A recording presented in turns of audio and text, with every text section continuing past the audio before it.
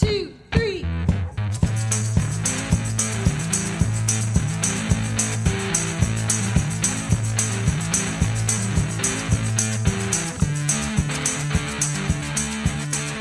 Hi, I'm Gary David. And I'm Adam Gamwell. Welcome to Experience by Design, the podcast where we explore experience designs of all kinds. Anyone, and I mean anyone, who is in education knows the challenge that exists when we're trying to deliver content that can connect with students. And I was just reliving those moments this past semester of trying to connect my content with students and they seemingly not caring about it. Not a great memory. It's very traumatic. And I do have to remember, and it can be hard to remember, that the material that exists might not be that exciting for students, even though it is really exciting for those who are teaching. After all, we go into this teaching these topics because we get excited by it. And although I do find it terribly hard to imagine that sociological theory isn't fascinating for everyone, I do have to remember that not everyone cares about the things I care about. Weird. I know, right? Like, who wouldn't care about, Max Weber and Emil Durkheim and Frederick Toynes? I mean, it's just befuddling to me, but nevertheless, there it is. But at the same time, I do have to remember that there's plenty of academic material and scholarly material that I can find completely indecipherable. Still haven't completely read Foucault. I admitted it. That's fair. Neither have I. I mean, I tried reading it. I was like, I can't do this. It's too hard. And so keeping that in mind, when you read this material, you can start to see how confusing, lengthy, and perhaps even boring it can be. After all, academics write for academics. And when dealing with students who are not academic, the question becomes, how do you get them excited, interested, and engaged with that material?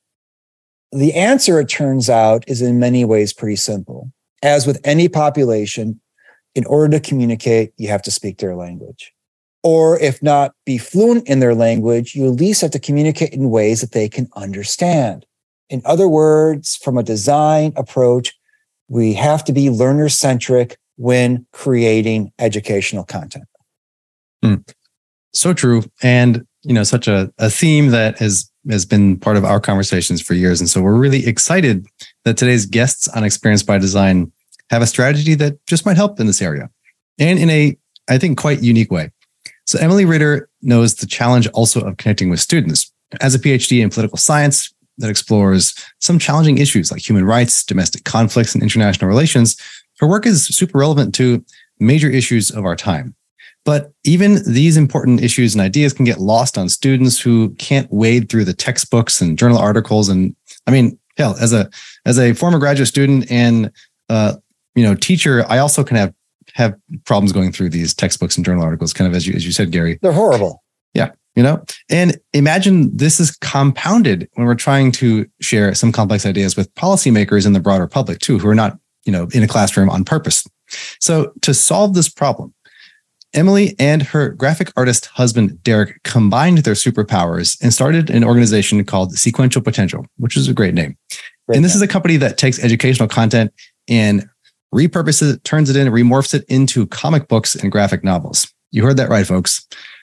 The, Max Weber is getting the Captain America treatment.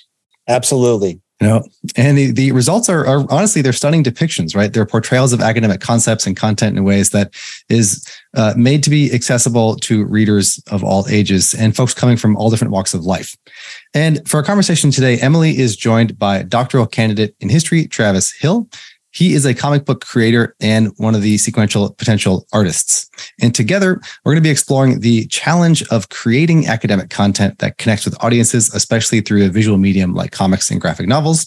And the mission of this organization is to help people of all stripes understand the processes and evidence of rigorous research and connect those findings with their own lives. So this is, I think, one of the key pieces that we'll be diving into is not only making the research interesting to think about and engage with, but then also making the power of rigorous research something that's also accessible and exciting to people. So it's a really, really interesting way to bring this to life. And Sequential Potential shows us this really important way of doing it. So super fascinating conversation and frankly inspirational as also a fellow comic book nerd. This is exciting for us to bring to you about how we can take academic material, bring it to the mainstream throughout the universal language of comics. Can't wait to share it with you, so we'll dive in right after this.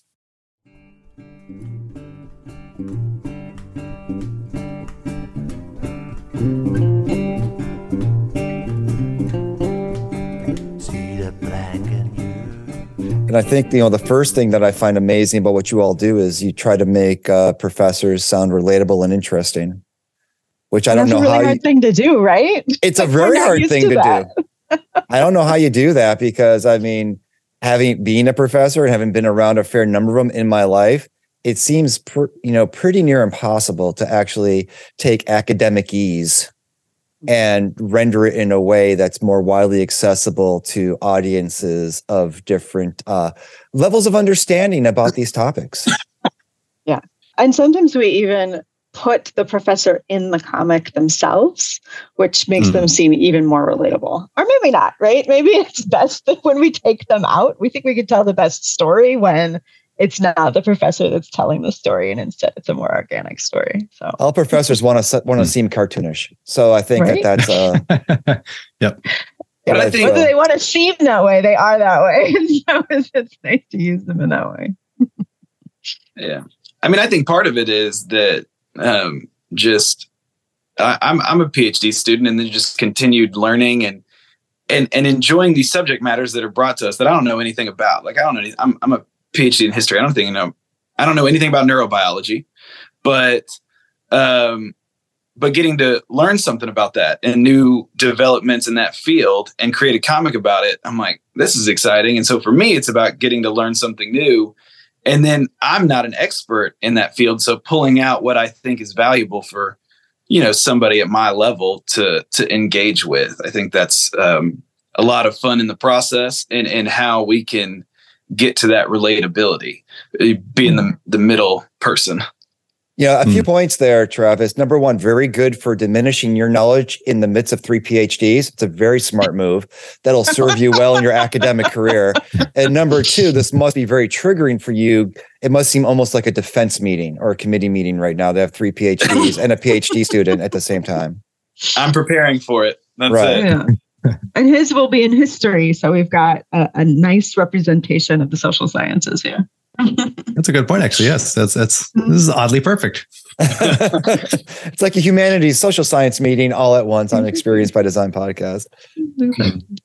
One thing I'm curious about in terms of also level setting for the audience to think about what sequential potential do and does in the kind of work that you do. That when I was kind of reading about the work and looking at some of the pieces that y'all have produced, I was reminded in graduate school, when I was in graduate school some years ago doing my master's, I did a class in visual anthropology and did some research and papers on comics. And of course, remember Frederick Wertheim, the psychiatrist in the 50s that wrote this treatise against comic books, saying it was going to make adolescent boys into delinquents and make them confused and run amok. I don't know if y'all see it's just crazy. He almost took down the comic book industry in the 50s. Yeah.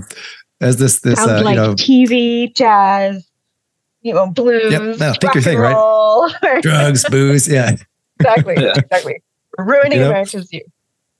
Exactly right. So this idea, it kind of popped back in my head and made me chuckle. But then also just remembering too this idea of whenever we're in this case bringing a different kind of medium into conversation with other forms of media, like academic monographs, research, bringing in illustration, comic, and kind of sequential art. I'm curious about what inspired you to do this. This is, I think it's really cool, and it's great even talking with both you, Emily, and Travis, coming from different areas of study also, in terms of what you're both doing. But then bring in the kind of artistic element to that. So what got you into making comics into this new kind of realm and into academic research and scholarship? So my husband is a trained artist. He has an MFA in painting, and he's been making comics for a long time and been really into the comic medium.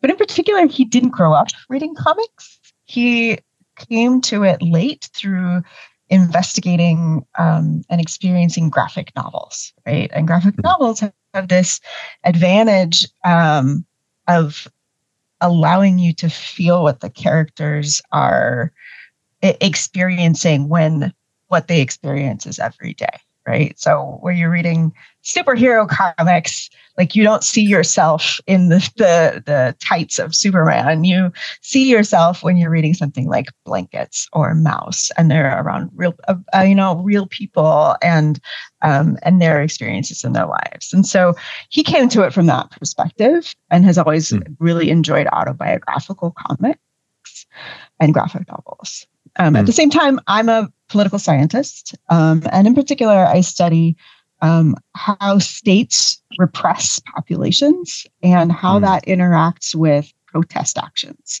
So I'm studying inequalities. I'm studying violence against civilians. I'm studying protest actions and social movements. And in my field, when we talk about creating impacts from the research that we're doing, we're often talking about speaking to policymakers and how do we convince government actors to respond to the research that we have. But my research is political, but it's about everyday people. It's about people who want to protest. And I have insights about people who are having their rights violated and are being repressed. And in no way am I being taught how to convey those ideas to the people that are most affected by them, right? And so Darick and I, talk all the time because we're married, and we that's good.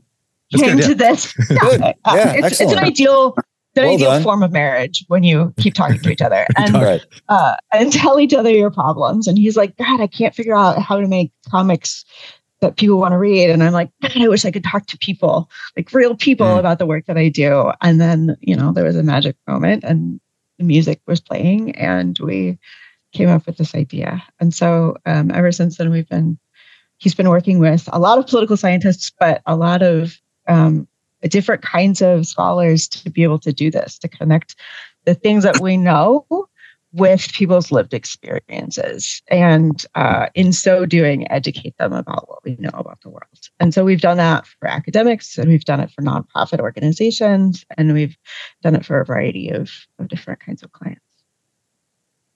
That's really fantastic, because it made me think as you're saying that too, where even if folks aren't familiar with, I'm a self-avowed comic nerd as part of this too, but just like if folks don't typically read them, right? I think you made an important distinction there early on too, that like there's a graphic novel versus a comic book series, and like those can be these they can be over related, but typically, right, like a graphic novel would be a longer form sequential comic, right? And so, I thought of Persepolis too when you were talking about people's lived experiences and kind of memoirs and autobiography pieces. And Mouse is a great example too. And so I think that's a really, I think it's super compelling, right? That how do we bring those stories elsewise? And this other kind of piece that makes me think of too is science communication, right? And like how do scholars translate a lot of academic research and the thing, like the way you said it, things that we know into people's real lived experiences in ways that can get people to take action. So I think that's to me, I think it's a really, really cool idea. And it's to me also just encouraging to hear that there's been so much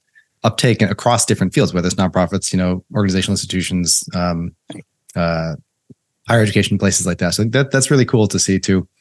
So I'm going to stop. And I really like thinking about that. That's okay. I really like thinking about that call to action element of it, right? Like if we as scholars are trying to convey that our work has impact on the world, then people need to be able to see how it impacts them and then know what to do about it. And comics are a complete story, and they allow us to do both of those things, all the while people are looking at beautiful images and really engaging in different ways. and like you said, you don't have to be a comic nerd, right? You don't have to have waited for the next issue of X, Y, and Z to come out when you were a kid to enjoy this, because you probably were assigned Watchmen when you were in college, or you probably had to read Mouse when you were in high school, or you probably had a number of books that are actually comics on your shelf that you didn't even realize, like you don't think of them as comics because they're so serious, So, well, and that right there is part of kind of these meetings that I have with different academics. They all love comics and have some on their shelves. The other day, I was in this meeting with a research team from a public health school, and they are wanting to do a couple of pages of comics to get messaging out about this program they have. And they were asking me a bunch of questions. There were like 9 professors in this meeting. And they said, somebody asked, well, who are these going to be for? And then somebody else in the group said, well, I guess it's the younger part of the group that we're trying to reach, because that's who reads comics. And then I just said, so you don't think the older people in this group read comics? And a lot of these professors were, older than me. And easy, careful there. I'm 30. Don't say that to your committee. I'm 37. I'm not young anymore. I'm not too young. But then they started saying, well, yeah, I read comics. And by the end of the conversation, all 9 of the professors on this call were pulling comics off their shelves about comics they read. And I said, yeah, everybody reads them. And if we all just have a conversation about it, that's the preferred reading sometimes. One of my fields is comic book studies, and the history of comics. And on my reading list, I read the graphic novels first before I got into some of the other monographs. So it's just the reality. I don't like comics. I've desperately wanted to be a comic person. I've tried. I go to some place like, what's the place, Adam, that, the comic book store in the Boston area? The big chain. Closed? The big chain. I can't remember the name of that one. Yeah. I don't know. I got Imagine Dragging down the road from my house. I'm blanking on it. And it's slipped because as Travis said, I'm old. But I've really wanted to become a comic book person. It seems fun. I've wanted to care about that kind of thing. But I just could not get into it. Newberry Comics. So Newberry Comics is a store that's around Boston in malls. And I've gone in with my daughters. I'm like, yeah, I'm going to do this. And then I'm like, oh man, this seems like a lot of work to get into. I don't know if I have the time. And so on the one hand, I'm thinking that way, but on the other hand, how many times do professors ask students, so how many of you are academic literature people? Right? How many of you by choice? By choice. We never, when we assign readings to people, we never ask them if they are into that genre of material. We never ask, right? So it's interesting that comic books evokes this kind of reaction of, well, are they comic book people, quote unquote, or not, when we don't think about that question in relation. So it also makes me think about the presumptions about who are comic book people, and that one needs to be a particular kind of person in order to appreciate the content that's presented therein. And I think that's super insightful, that we're not like that we think of comics as only being appealing to a certain kind of group. But I think that ignores how much we see comics every day, right? They're in the New Yorker, they're accompanying news stories, they are inserted as there are political cartoons. There are all of these micro ways that comics are in our lives that we don't throw away the New Yorker because there's comics in it, right? And in fact, those are one of the things that we enjoy about the most. And so I think that there are so many ways in which you don't have to be an active person to in seeking out and benefiting from comics, because they're in our lives. Well, the staying power of comics is evidenced by the fact that the Family Circus still get published. I mean, I don't know anybody who likes that, and now I'm being old because I'm like looking at blank Family Circus. What's that? See, kids, back when I was growing up, that it's still being published. We used to get Sunday comics in the newspaper, and we used to actually read them, right? And this was a form of entertainment before we had cell phones and things like that. So, to your point, Sunday had the color print too. Yeah, had the color print, fancy. That was it. And so that, the idea of, it makes me think of a few things. Number one, the single panel comic versus the multiple panel comics, but also I know your model is producing a comic for a particular topic, but what about almost like an academic smorgasbord comic where it's like the Sunday comics where there's, like a history comic or an anthropology comic or a political science comic or sociology comic that people are leafing through as almost a series. I mean, because it creates a lot of possibility potential. wouldn't it be great for like a peer-reviewed journal to have a bunch of comic abstracts, right? Like one of our most common products is that we create a single page that kind of just gives you the bare bones of a study, just like a 150-word abstract would. And if you got a peer-reviewed journal that had a bunch of those in there, how freaking cool would that be? I have a theory that I'm kind of curious about, Adam and Emily and even Travis. Sometimes I think as academics, we're afraid of making our material too accessible because it'll make us feel less special.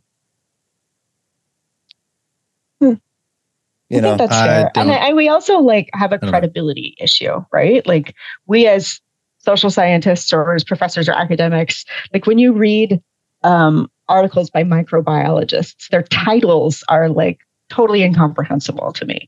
But there's a credibility signaling, I think, that people want to use jargon and they want to, be very technical in the arguments that they make. And we need that too, right? You actually do need a peer-reviewed version of your research and supported with the evidence and your credibility and so forth. But that doesn't mean you can't also take the same thing and make it accessible.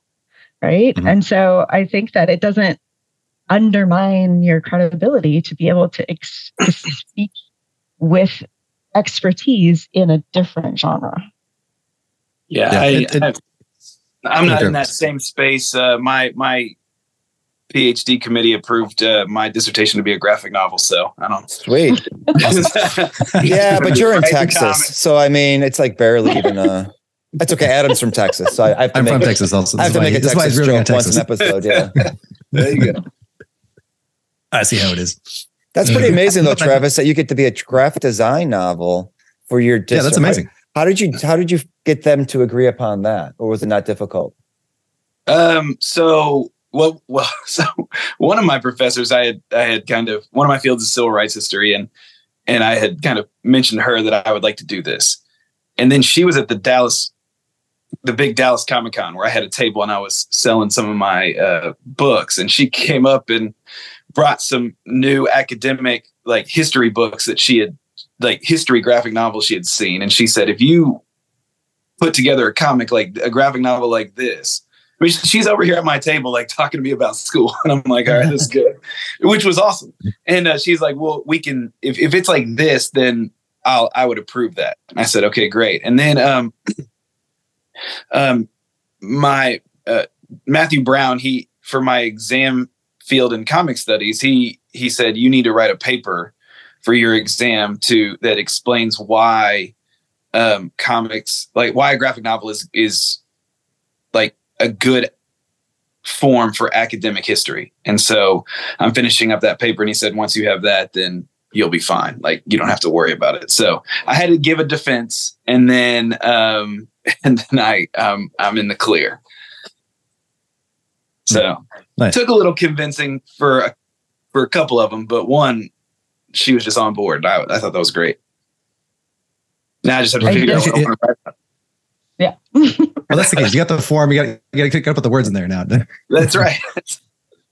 It's all here. Just got to put it on the computer. That's the thing. I just linked to a book called Unflattening, which was this person's dissertation and has all of its scholarly references in it and so forth. But it's also exploring how words relate to images and does so in the comic form, right? So as much as Travis is innovating in this particular field, he's also not the first person who's written their dissertation as a graphic novel. No, yeah, Nick Susanis, and I've gotten to become friends with him through reading his book. I wrote a review for it, and he does make the argument in there, like kind of, comics. The graphic novel form is one of the highest forms of like written communication that human beings have access to. And I said, okay, I'll buy into that. I'll buy into that. I don't know if everybody will, but I will. Mm-hmm. But I think it makes sense. I was actually just thinking of that exact flattening as the exact example too, as you're posting that, Emily, because I think it's a really interesting point to show that like we can and we do see evolution in terms of like what counts as quote unquote academic literature, right? In terms of peer reviewed and credibility. Mm-hmm. And it's also we need to do this kind of thing. We have to kind of push the envelope in that space too. And, I've seen one or two podcast kind of dissertation versions where it's like, it's obviously different to cite when you're talking, as quoted by, author X25, in the journal of whatever. Open parentheses, but they can also be in the transcripts. Date, page number, close parentheses. Right. It's a very long podcast just because of that, right? But these ideas, I think it's interesting that we do see these kinds of emergences on the one side of, can I use these as the mechanism by which I get the credentials for the degree? The other side too, and I'm curious about this from your work, Travis, is that you recently posted about that you've done some work on the illusion of accountability, where you're helping creating kind of an abstract for some authors that have created a work, right? And so there's also this side I think that is interesting to kind of add to the conversation too, in terms of if scholars have something published and they want to make it differently accessible. So I'd be curious to hear about that example or any other kind of example like this, where you're taking somebody else's work and then helping create storyboard scripting and art around it to then help tell that story to different audiences. Because that's interesting too, where it's like starting from scratch to research into production, or it is taking an existing work and then adapting it. Do you what are the differences between those two forms of creation? So taking someone else's work and adapting it is harder for me, not in terms of, you want to be honest to the work and you want to create characters that are honest to the work as well. If that, in the illusion of accountability, the reporter and the civilian who are on this journey through time, those aren't real people, but they have to be real in a way that can communicate what Hardin and Kirkland have said in their book. And it takes me a little bit longer to really make sure that is kind of where it needs to be. So I just finished a 20-page graphic novella for a book or a comic we're doing about sanctions in Iran. And so I was trying to create fictional characters that represented all of these real people they had interviewed who had been negatively impacted by sanctions, and to show how Iranian society had been impacted as a whole and how it had kind of changed since, Trump imposed those like maximum sanctions. And so that was tough. I enjoyed it. It was a challenge that was new to me, but it's like, I need to create fictional representations of all of these people, and I have to be fair to everyone. And so then I have to like really navigate that dialogue honestly and keep going back to the source, and then doing a lot.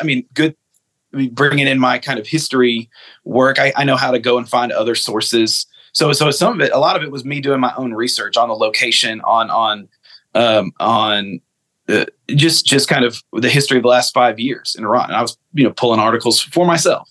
And so, so a lot of that work, whereas, I have a book series called Techno Nights with Dauntless Stories. And it's a Super Sentai Power Rangers thing. It's just me writing jokes and having characters beat up bad guys and, go through some emotional character development, but that is not as painstakingly in the weeds of really trying to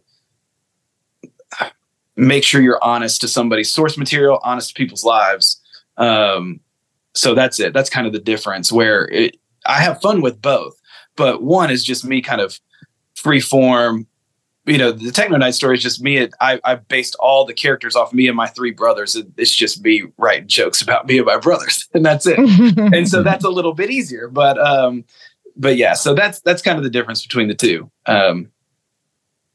Your story about taking the Iranian sanctions and then turning it into taking those characters and turning them into fictionalized characters reminds me exactly of like the Grapes of Wrath. When I talk to people when I teach ethnography, I say Grapes of Wrath is one of my favorite ethnographies, because Steinbeck was a journalist who was interviewing people from Oklahoma who were working in California, and he was publishing these stories for a newspaper. And then Tom Joad and the other characters were fictional representations of the people that he interviewed, along with some fictional license, right? And so it's there is this question of, and even some question even at the ethnographic writing, if our goal is to make it memorable and engage people in a topic so that they're conscious of these issues, how closely do we really need to be next to our data?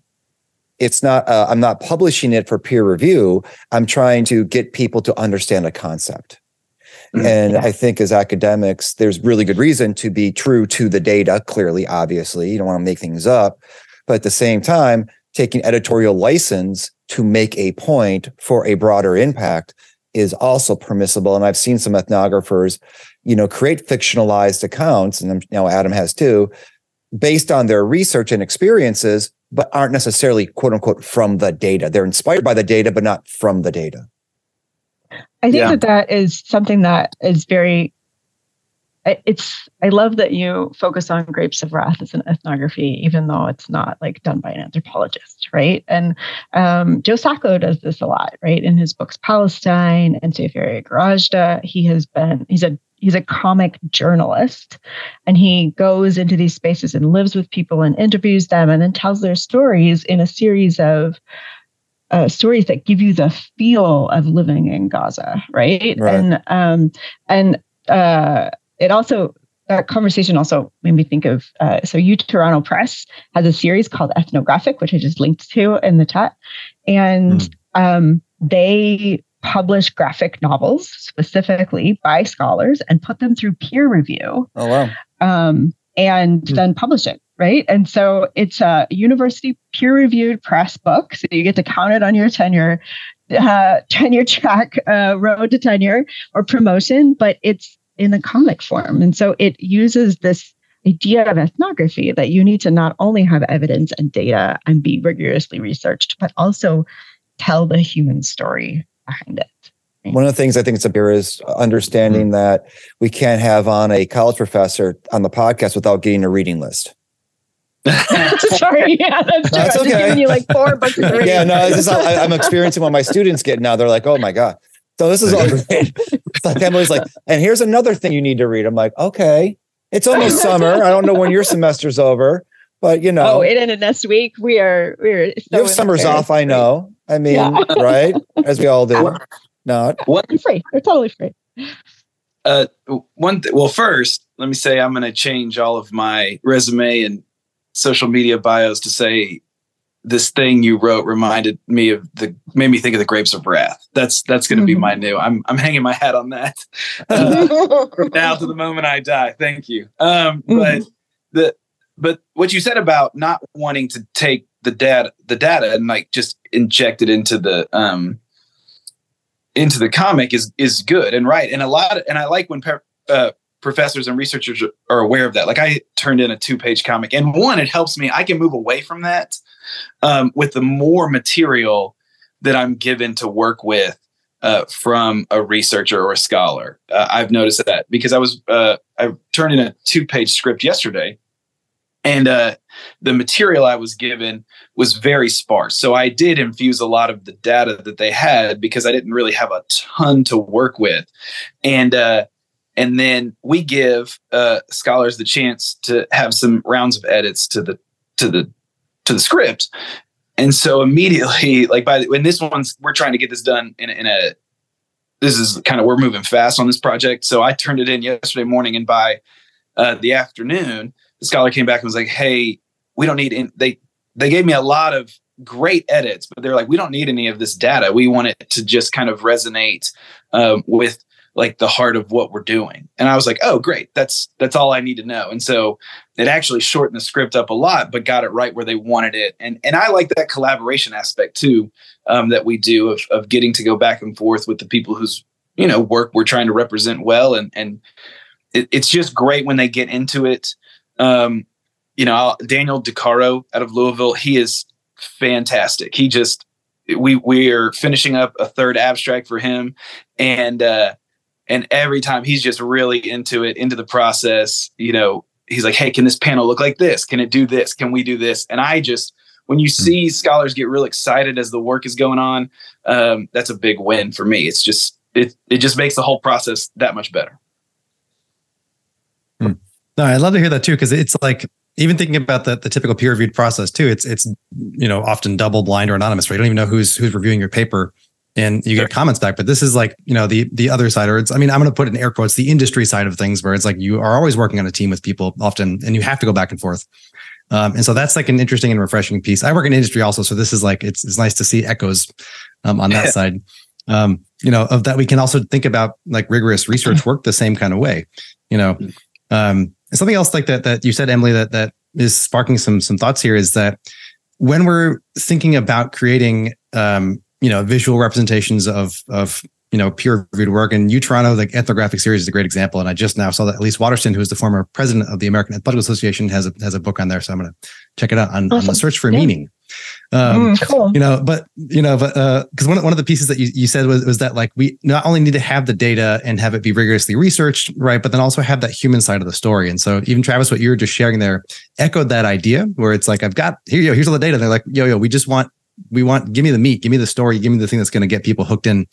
And so interesting to think about how we balance those two elements of like, how do you bring the connecting through line of the human story that doesn't get washed in the data, but then also then for the other side, for the other audience that wants that data, they don't feel like it's missing, I guess, So I wonder, is this one of the fulcrums, the idea of like keeping the human story and the data together? Is this one of the things that like graphic writing helps us think about? Or think about in a different way that like can get lost in text-based work only. I'm thinking out loud here, but I don't know if that sparks any thoughts. Yeah, so I think that's fair. Oh, sorry, go ahead. Well, I was going to say part of it, and this is something you get to present some idea of conflict. If you're going to tell a story, you have to present some idea of conflict, and that is not in the data, and that's not what it is. I mean, the data can show where a problem is, but then there has to be a point of tension. And so the story can give you that point of tension and can strip the data from it. And then you kind of get it like, oh, this is the problem that needs to be overcome. And there is maybe a way to overcome it, or there's something on the other side that has been developed. There's some philosophy, some idea, some technology that is helping us with this point of conflict. And I think that adds this layer of importance to the work. And that's usually when I go into a script, that's what I'm trying to figure out. I think Emily made I'm sorry, go ahead.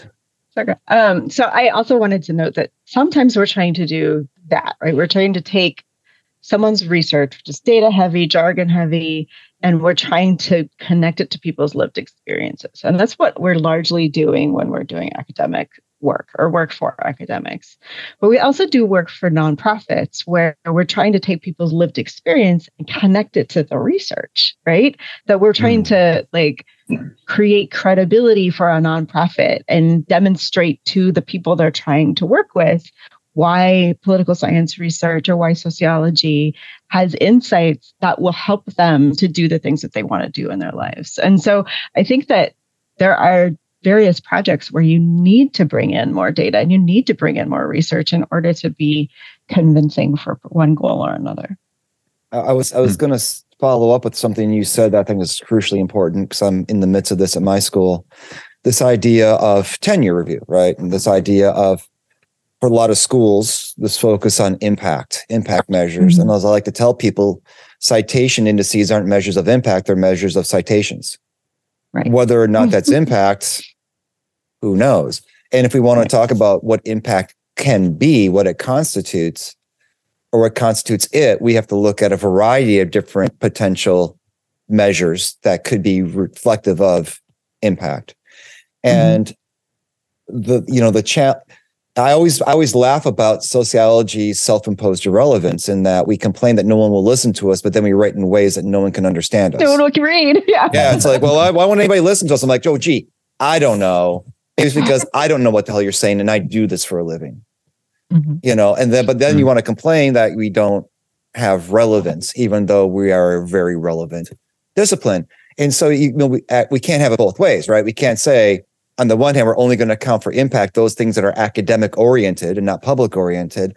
And on the other hand, wonder why no one will listen to us and why we don't have wider impact outside of academia. And the metrics is where it starts. I would totally agree with that. And I think that there are some schools and some disciplines that do better than this than others, right? So anthropology, the American Association for Anthropology, or whatever the ASA of Anthropology, which I think is AAA, and AAA, yeah, and they as an organization emphasize and are pushing departments to include things like impact in their measurements of people's successes in their research program. And there are other departments that do this more explicitly. So public policy schools, international affairs schools, public health schools, part of what they see as the metrics of success include public impact. But I also think that, so I think that that's something that we can take into account that people could do better on.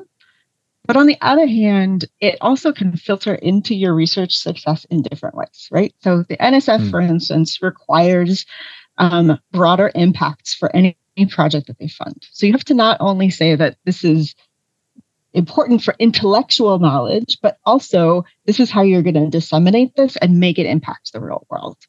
And people can use comics for that. And when you get NSF grants and can do this broader impact, that helps your tenure case, right? And that helps your promotion case, and that helps you publish. And so impact is not only directly important, and we could measure it more directly, but it also filters into, the things that get you tenure in any place. It is a plus to see that we are seeing those kind of shifting goalposts, as it were. But I think that's a well said point too, where one metric is like a direct metric of impact that you have to either talk about or it doesn't matter for tenure, but then also the flip side, if you're doing grant work or something else that ultimately finds its way into increasing your standing, either in the academy and or in the public, that can also kind of work the other way to help as well. So I think that is interesting. And like, perhaps that's also where it's like, if there's more traditional, tenure committees that wouldn't think about graphic writing or comics or graphic novels as forms of scholarship and that form, but then if they kind of enter the side door, right, through a grant or something else, could be an interesting other piece. But I agree too with your frustration, Gary, that it's like that there's not more straightforward pathways of like, or doing audio work too, right? Or doing other kind of non-traditional forms of scholarship and scholarly thinking. But the good thing is, I didn't know about the U of Toronto piece. So the ethnographic publishing group. And so like, that's a great example there of like that there's a huge backing from a publisher too. But sorry, go ahead, Emily.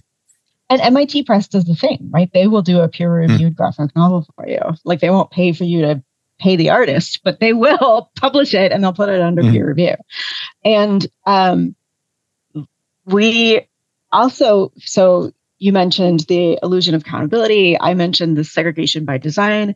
The books, if you put a comic in the front of your book, it's not going to go, like, it's not going to be considered by the peer reviewers in the book publishing process. But I tell you that the award committees are going to notice that you put something in there for public impact, right? And so, like, you do look better when you have awards on your CV too. Wait a second, you got to pay the artists? I thought they just did it for exposure. I mean, you actually have to pay them? Oh yeah. Art's totally free. It's just free. They're just doing it for the love of it. I mean, it does raise art for art's sake. Yeah. I do wonder, and I know that you have an in-house design agency, Emily, with your husband, which is useful. But I do wonder about the process and the cost. Do you find people are worried about cost? And you don't give me a quote here, but just, are people worried about the cost of it? And how do you talk about cost and return, to speak like a business person, return on investment, that yes, it might cost more, but it's going to have this better outcome of learning. It's going to have this better outcome of engagement. It's going to have this better outcome of impressions or things like that. Yeah, absolutely. So we do talk about, we have language that we can send to people who want to put it in their grant proposals about why comics have impact and what kind of impact that they have.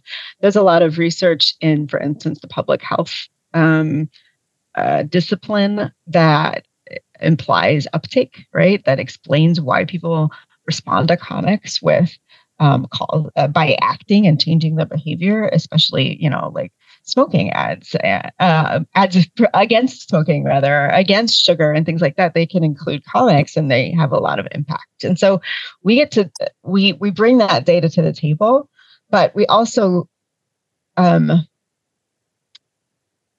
more affordable than you would think, in particular because we do everything in-house, right? So we have a scriptwriter, we have scriptwriters, we have line artists, we have colorists, we have designers, and they work together and we manage that team, which is way easier than you as an independent researcher trying to find a scriptwriter and trying to find an artist and trying to make sure that they're on Fiverr, creating your files in the right way and all of that kind of thing, right?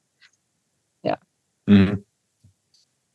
But there's a huge benefit to that. I've got a friend now, the artist of Technonights. He's working with one of my favorite religious historians because they're friends, and he is doing the art for a comic that Matthew Kressler is the historian is doing, but they're having to piece it together slowly, take their time, trying to find more funds. It's moving a lot slower. I'm super excited for them to be doing that, but there is like a thing to, hey, we can do all of this right here in one go and get it done. And so this is not a knock to what Marcus and Matthew are doing, because I think that they're both great, and I'm close with Marcus for sure, so I'm glad that he's getting to do that. But I just thinking about the difference in going at it without a team like what we provide and how we can get it done, and and on a production level, in addition to a talent level. So I will also say that there is definitely an inequality, right? There are some organizations that can afford to do this and others that cannot, right? Or there are institutions where people have really good flush research accounts and other places that absolutely don't. And so we also want to help them with their grant process. For instance, we do a lot of proposals that people can put into their grants, but we also want to be able to run our business in a way that we can adjust pricing for different people's abilities to pay, and to be able to, because all science is worth, well, I guess not all science, but most science is worth sharing with the public. And so you shouldn't be hindered by your ability to pay to be able to get your messaging out. Do you find that I took a one-day visual storytelling workshop years ago? Yeah. And it was really helpful in reimagining what I do in the classroom.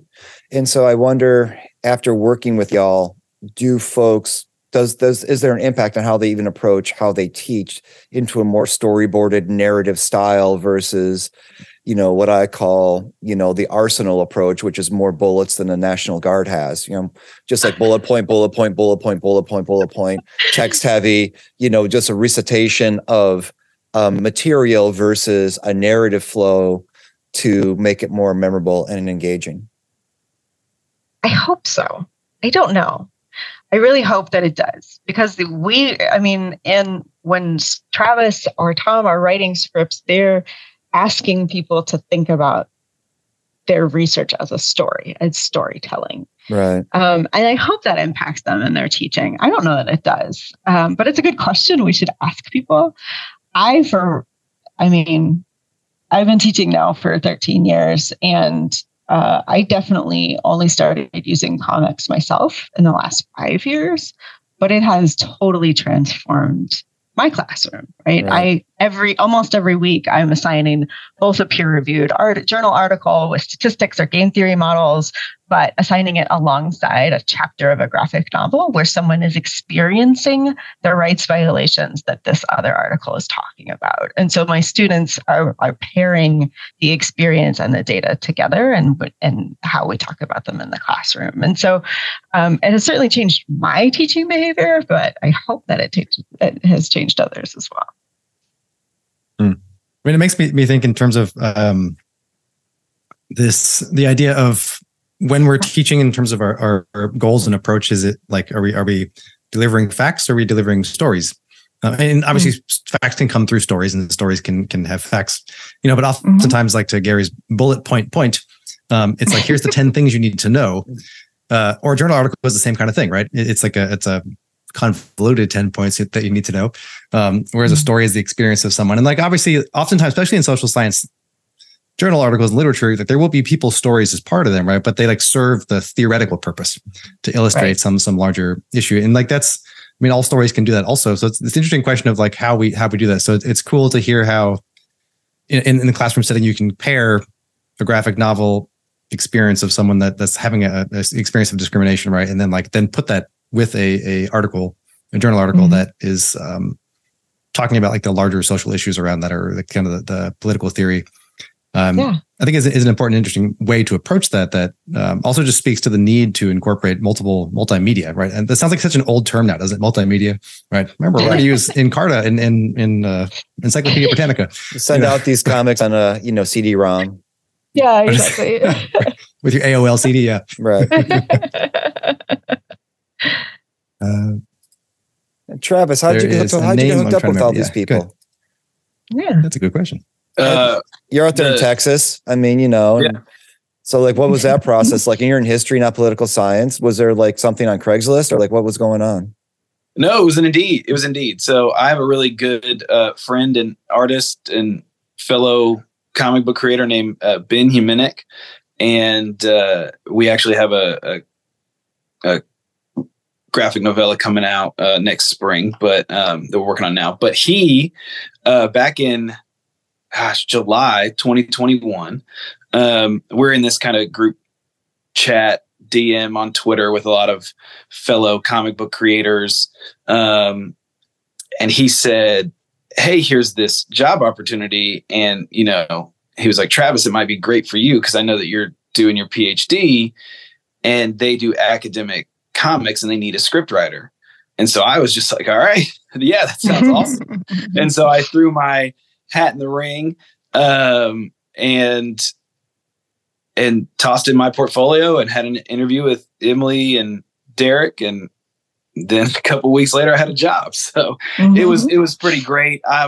The comic book community is pretty fantastic about, kind of watching out for each other and trying to find jobs that people would benefit from and that fit for each other. And so and especially these types of the kind of group texts where it's like, hey, anybody see this opportunity, or hey, this opportunity would be good for so-and-so in the group. And so I'm just real thankful of friends like that who pointed that out, because now I get to wake up and do comics every day and couldn't be happier.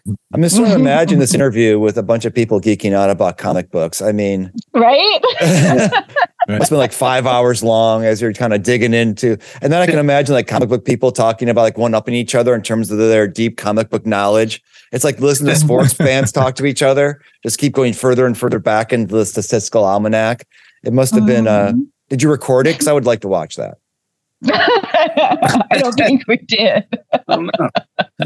But yeah, it is pretty fun. But it's also like, we're a very different comic company than most people have experienced before, right? And so they might think they're coming in to geek out, but we're also, asking them about their educational background, like what kinds of science are they interested in, or can they do, technical illustrations and those kinds of things. Well, it does raise a question, like, would you consider yourselves to be a comic book company or something else? That is a good question. I call it a comic studio when I describe it to people. But it's more like we're a communications company, and we use visual communications as our medium. But with a very specific focus on sequential art, which not everything needs sequential art, right? Some ideas are things that you can't quite get at that way. So. No, that's a good point, actually. That's interesting. Yeah. Mm-hmm. I tell people I work for a comic book company based out of Nashville. So I'm not near as eloquent as that. Well, we were just, Adam and I and another person were just at South by Southwest. And, I met Emily at the American Sociological Association, where I don't know what your traffic was like in the exhibit hall, but at South by Southwest, when you're describing what you're describing to me, it just kind of screams South by Southwest as a potential audience. And South by Southwest has an EDU version. So like their first session is South by Southwest EDU. So I did not know that. I mean, you talk about comic book and the comic book crowd and, design group and all this other stuff. It does feel like it has a lot of potential, and actually going into, sequential potential, but also going into using Adam's antiquated term, because he's a boomer, of multimedia, the ways in which we can link up, if you're doing a historical novel on some period, you can link in YouTube videos or other materials that work into this. Or do we want people to be more immersed into the graphic representation itself and not be sidetracked by these other kinds of distractions? Because more distractions are not always better. I think both are really advantageous, right? And I think that it depends on what you're trying to do, right? If you're trying to change someone's perspective, like we're doing with the Iran project that Travis described, then I think you want a more immersive experience. But if what you're trying to do is, for instance, convince people to get their COVID vaccines, then you might want links embedded in a comic where they can go to information about vaccine uptake, and you can go to information about how it's administered, or here's where you could find your local clinic, or here, so like, I think that there are different types of messaging that would benefit from each of those. But we almost always will try to embed a QR code to somebody's published research in the comic, at least. Mm-hmm. And interestingly, cool, we haven't. Travis has taken our materials to Comic Cons several times, and we don't get a whole lot of uptake at Comic Cons. We just get people who want to work with us. But instead, like, we get more sales by like going to the exhibit halls at ASA, AAA, and the American Political Science Association. Yeah, and I mean that's just because the nature of Comic-Con is consumer based. Like, oh, what is a comic I can buy?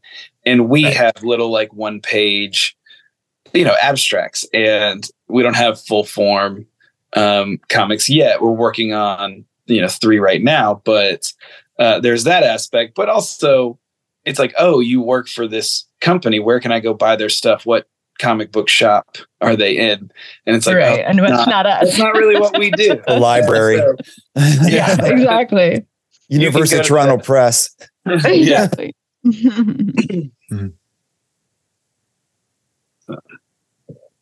Adam, were you going to say something? I was just going to note that it's interesting in that regard too, because on the opposite side of the fence, the reason that I like to go to South by Southwest is because as a business anthropologist and as a podcaster and media producer, I get way more traction there. Like, I go to academic conferences and people are asleep. Like, I'm like, I'm doing a podcasting session, and everyone's like, don't care. So this is interesting. So it is about knowing your audience, right? And like, how do you translate? Because it's like, for me, it's the trick of how do I go backwards or go back into anthropology to say, this is interesting, here's why. Where it's easy at a podcast conference, for example. I feel your pain trying to figure out like what's the right place to plug in. It's interesting to realize that graphically, or graphic writing and sequential comics play differently at an academic exhibition hall versus a Comic-Con.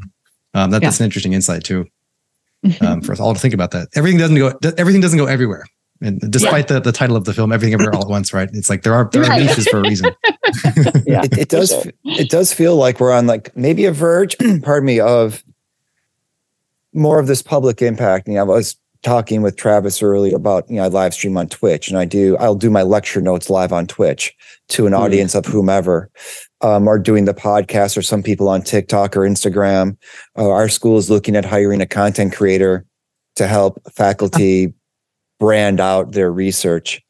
And this idea of engaging people where they are versus expecting them to come to us, because if for no other reason, then if we're not out there filling that void, someone else will be with more nefarious goals in mind. And that in an era of, multimedia communication and social media impact, if we're not doing that thing, then we can't expect people to any longer come to us, because knowledge is being created, or misknowledge is being created everywhere. And so we need to create knowledge everywhere as well. That's good. I totally agree.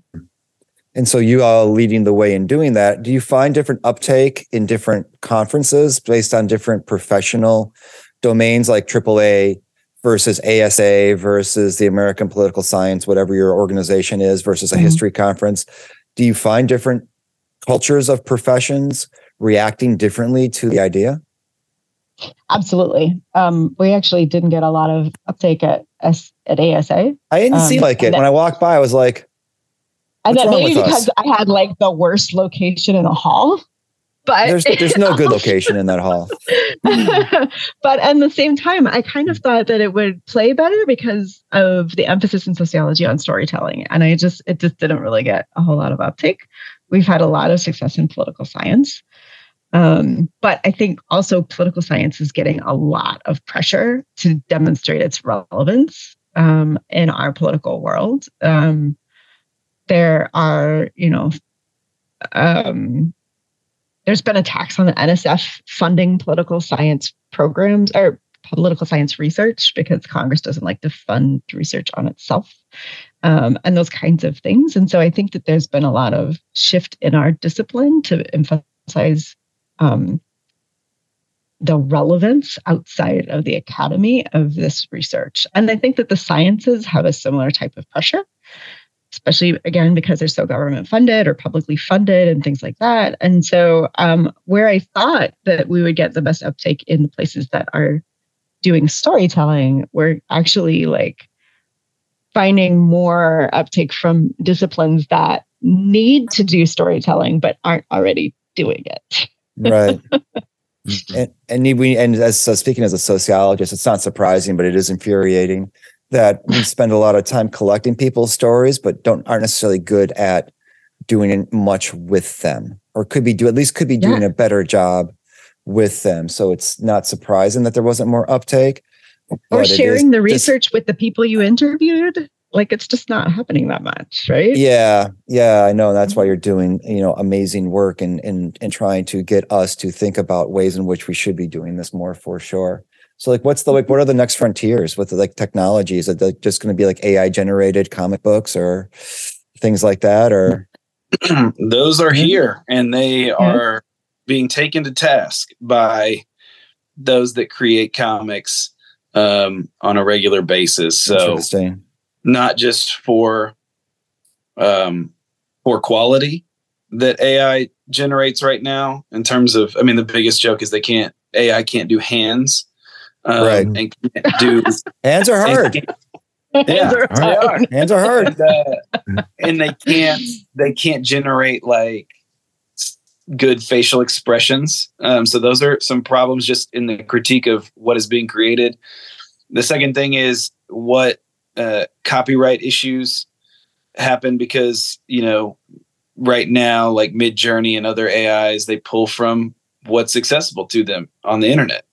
And what's accessible to them is other people's artwork that has been posted. So the question is, at what levels is plagiarism? And then the last thing is just the idea of, we have artists that have trained and they are talented, and why?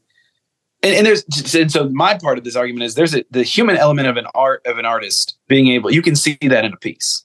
I've seen AI generated art that is good for a comic and that is really bad. And even the best stuff, I'm like, there's no human element. If you've seen enough comic art,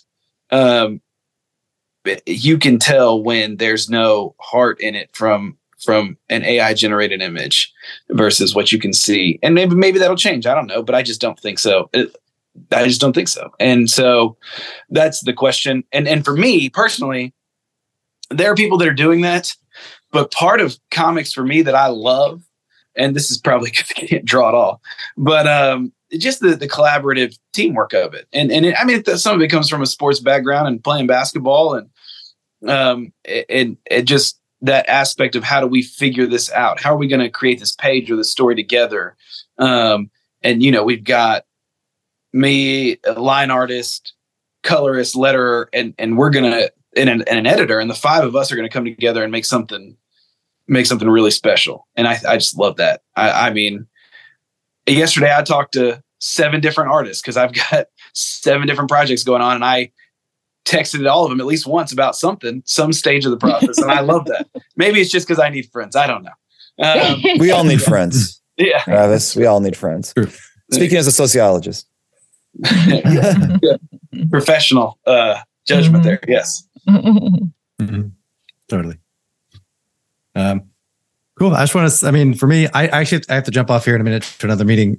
So we can, if you want to keep talking, please. But I want to say thank you all so much. This has been super, super enlightening and fun to wax comically and poetic with you in about research and graphic arts and all the good stuff. So really appreciate the work that y'all are doing, and hope to keep it up. Yeah. Absolutely. Adam, it was great meeting you. Thank you so much. We want to thank Emily Ritter and Travis Hill of Sequential Potential once again for coming on and talking about their work of bringing academics to life through comics. You can find out more about their work in our show notes. And as always, we want to hear from you. What is your favorite comic, if you have one? And if you have one, do you prefer fiction comics? Do you have any nonfiction comics that stand out to you, something that you enjoy reading? What academic topic would you like to most see made into a comic? I love this question, and I'm really excited to see what the community thinks. Do we want to see something like, the Protestant ethic and the spirit of capitalism made into a comic book, or do you want to see Richard Thaler and Nudge made into a comic book? We'll keep the aperture wide there. Now, what do you want to see as a topic that's brought into a comic? And also, is there a famous scholar or thinker that you would like to see appear in a Marvel movie? So we're changing it up here, right? And what would the superpower be? Would Foucault be like the French sexualized Professor X? I don't know. Could be. So anyway, shoot us a message over at feedback@experiencexdesign.com or get in the conversation on our LinkedIn page. I think Max Weber would be more Magneto since he is German, and I think that C. Wright Mills would be Captain America. Ooh, that's a good, yeah. That's good. Whose superpower is smashing the power elite. That's where I would go with that, using his sociological imagination to peer through structure to find truth. But that's just me. So maybe we can pitch that. And so with that brilliant idea, we want to thank you so much for listening to Experience by Design, and happy to say we've cracked the 12,000 download mark, which is a nice number to hit. And we couldn't have done it obviously without you, because I can't download that much. And we would really do like bringing this content to you. Love talking to our guests like Sequential Potential, and very excited to create content that hopefully connects with our audiences. And as always, if you're looking for a way to increase your profile, to connect your content to a wider audience, please reach out to us at experiencexdesign.com so we can talk about an episode, talk about sponsoring an episode, or just talk. Sometimes just talking is good. I'm always just happy to talk. And you can always support our efforts at Buy Us a Coffee over at our website, experiencexdesign.com, where we have the Buy Us a Coffee link. So you can help us bring this content to you. And any feedback you have, make sure to send it to feedback@experiencexdesign.com. Love hearing from you. You can join us over on LinkedIn as well, or any place else where you can find us, and we're around. So with that, I hope you're all well. Be kind, be good, be safe. Stay inspired to bring content to your audiences in new and creative ways. And we will see you here next time on Experience by Design.